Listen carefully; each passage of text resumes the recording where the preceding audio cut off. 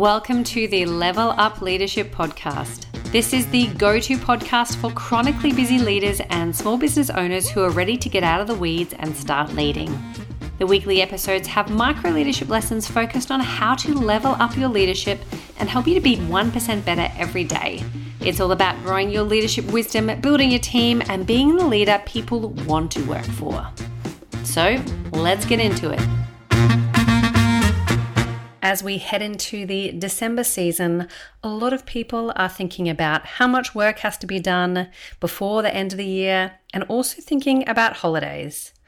But mostly my clients tell me they are thinking about how to keep their team or business running while spending some time with family and friends. This is such a common challenge that people have, particularly when you feel that you're the only person that can do what you do.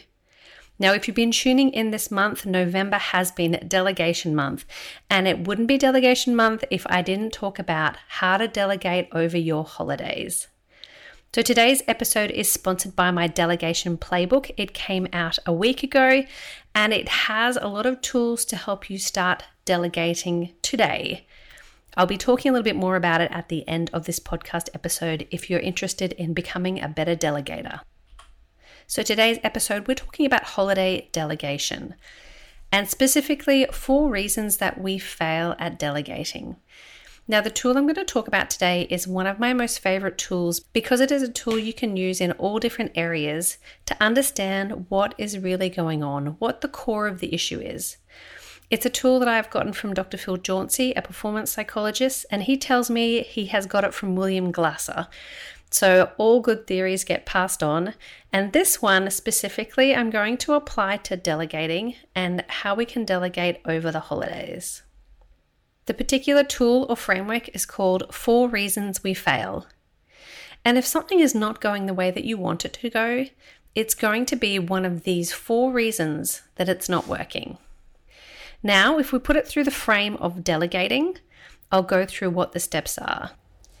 The first reason we fail at delegating is we don't know what to delegate. Now, specifically, this is we don't know what tasks to delegate, and it particularly comes up if we are the person that knows how everything is done and feel like nobody else is going to do it as well as we do it. So what can I delegate when it all relies on me? The delegation playbook that I mentioned earlier, the very first part has got a tool specifically for this, and it goes through a matrix of your current tasks to work out which things can you delegate, and it prioritizes them as well. So if you feel that one of the reasons you are not delegating is you don't know what to do, this particular tool, the delegation guide in the delegation playbook, is the one that's going to help you out. The second reason that we fail at delegating is we don't know how. And I often talk in this podcast that we're not taught how to lead. It is something that we pick up along the way, which seems absolutely crazy because the success of a business relies on a person being able to lead other people. So it is really common that people don't know how to delegate. In the delegation playbook, there is a 5-step delegation formula, which helps you to set expectations for your team straight from the beginning, and it takes you through the 5 steps of how to delegate. For example, you want someone to run a marketing campaign, or there's a project from a client that needs completing. You know that this is something that somebody else can do. You know what to delegate, but you're not sure how to go about delegating in a way that you're not just frustrated that it doesn't get done to your standards or the deadline looms and you don't have a result. This particular part B, the 5-step delegation formula, takes you through the steps and even includes the agendas for the meeting to check in with your team along the way and also to debrief to make sure that the project went exactly how you wanted it to go. The third reason we fail at delegating is we don't have the skills. Perhaps you might think if you don't know how to delegate and not having the skills to delegate, it's the same thing. Well, actually, it's a little bit different. The first step was knowing what to delegate. That's knowing what the task is. The second step is knowing how to delegate, and that is knowing what the steps are to reach that goal. This third reason that we fail at delegating, not having the skills, is about being a skillful delegator. Think of delegating like a muscle. Over time and practice of delegation, you get better at delegating. And so perhaps you know what you need to delegate, perhaps you know how to delegate, but you don't yet have the skill set of delegating, and it's something to refine over time. Sometimes people feel they don't have the skills, but it's actually that they don't know how to delegate. And if you have an efficient formula for your delegating, like the 5-step formula, you'll find you will get better at delegating and polish these skills of delegation faster. So this third reason that we fail at delegating is that we don't have the skills. And honestly, when you're learning something new, a lot of things about leadership is learning something new. It feels clunky. And I always recommend just be open and honest with your team to say, hey, I'm trying something new. This is how I'd like to go about it. And you're developing your skill set, but you're also showing to them that you are someone that is interested in continually learning and growing, because I'm sure you want the person in your team to also be interested in continually learning and growing. And the fourth reason that we fail at delegating, and this one's a real kicker, is around want. It might be that we don't want to delegate. And there can be all sorts of reasons behind this don't want to delegate that could be conscious or unconscious. And they might sound like, if I get someone in my team to work with my client, then my client might not value me as much. That one can be a really common reason to not want to delegate. Or it might be around some perfectionistic tendencies, which I absolutely have these. So you're in good company, but it could be that you feel that by delegating to somebody, it won't be as good as you will do it. And so you don't want to delegate for fear that that might happen. What I can tell you is while you have that mindset, you will never be able to progress beyond the amount of hours you have in your own day and beyond the work you can do yourself. So it is something that you can learn to delegate, and also to get confidence in other people through small pieces of delegation over time. You can build up that confidence. And that's one way to combat that challenge of not wanting to delegate. Another reason people might not want to delegate is you actually just don't want to. You don't want to work with anybody else. You want to just have the job yourself, or just have the business yourself, and you are very happy with that level. And if that is the case, then fantastic. It's just you need to know that will be where you are capped, because you've only got so many hours in the day. Another reason you might not want to delegate is it takes too long. By the time you teach someone to do it, you might as well do it yourself. Now, I would say for this, have a listen to the episode last week, episode 27, where I talk about the rule of 3 except for me. If you are doing something more than 3 times, you should look at delegating, except if it is in your genius zone. So they're the 4 reasons that we fail at delegating.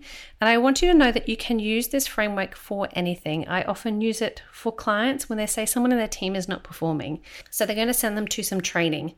And through our conversation, what we realize is, well, it's not that third reason that they don't have the skills that they need to develop it. It's actually that they do not want to do this job. The job is not a good match for what they want in their career progression. So if you send them to skills training, you are not going to solve the problem. So it's a great way to unpack what the real problem is when something is not working, and then work out how to go about it. Another example is I had a client with a really experienced staff member that they had put on that wasn't doing well in their new role. They were swapping industries. And so my client felt they should be able to transition their skills across. She thought, well, this person is just not a good performer. But what we realized is they know how to go about things. They're very competent. They have the skills. They have a really strong desire, but they just don't know what to do in this new industry. And so our conversation came to, instead of terminating or deciding that this is not going to be the right person for the role, is how can we help them to decide what needs to be done? How can we work with them to come up with an annual plan? Because once they know what the plan is, they have all the skills to be able to work out how to do it, and they have a complete desire to follow through in it.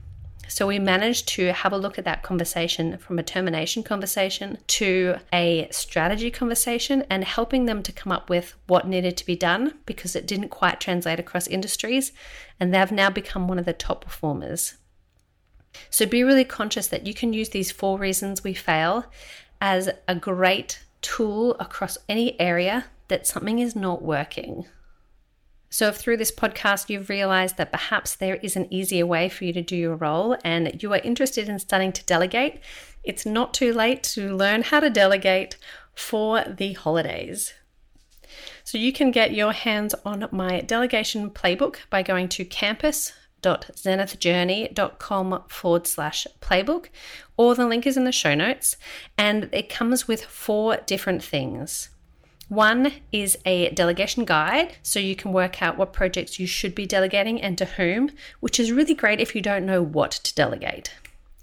The second part it comes with is this 5-step delegation formula. So exactly what that step is that you need to do to set the expectations, how do you check in on them, how do you make sure that everything is going on track prior to when that project is due. And this is great if you don't know how to delegate. The third thing it has is a delegation script. So that 5-step delegation formula, I give you the script on how to have the conversation with a person or a team on exactly what you need to get done. And you can also build in this constructive feedback right into your process. And the 4th thing that the delegation playbook has is a project tracker. Everybody has got a lot going on. It's hard to keep track of who's doing what. So in the project tracker, you get to know exactly who is doing what project and when, and also a Trello template that you can copy into any other piece of software that you use to keep track of things. So it's everything you need to delegate seamlessly for better results and way less stress, and perhaps have a break over these Christmas holidays. So you can find that delegation playbook at campus.zenithjourney.com/playbook, or jump into the show notes. It is currently on an introductory price, but come December, that price will be going up. So if you're interested in getting better at delegation, whether it's for the Christmas holidays or for the new year, now is a great time to get your hands on that delegation playbook. So that's it for delegation month. In December, we're going to be talking a little bit about if you should hire employees or contractors, how to set boundaries over the Christmas holidays, and some mindset shifts you need to carry through the holidays and into 2023. If you've enjoyed this podcast, you can also jump on and leave a review or forward it on to somebody else who also might love to learn how to delegate. Because the saying for today's episode is, it's not too late to learn to delegate. Thanks for listening, and see you next week.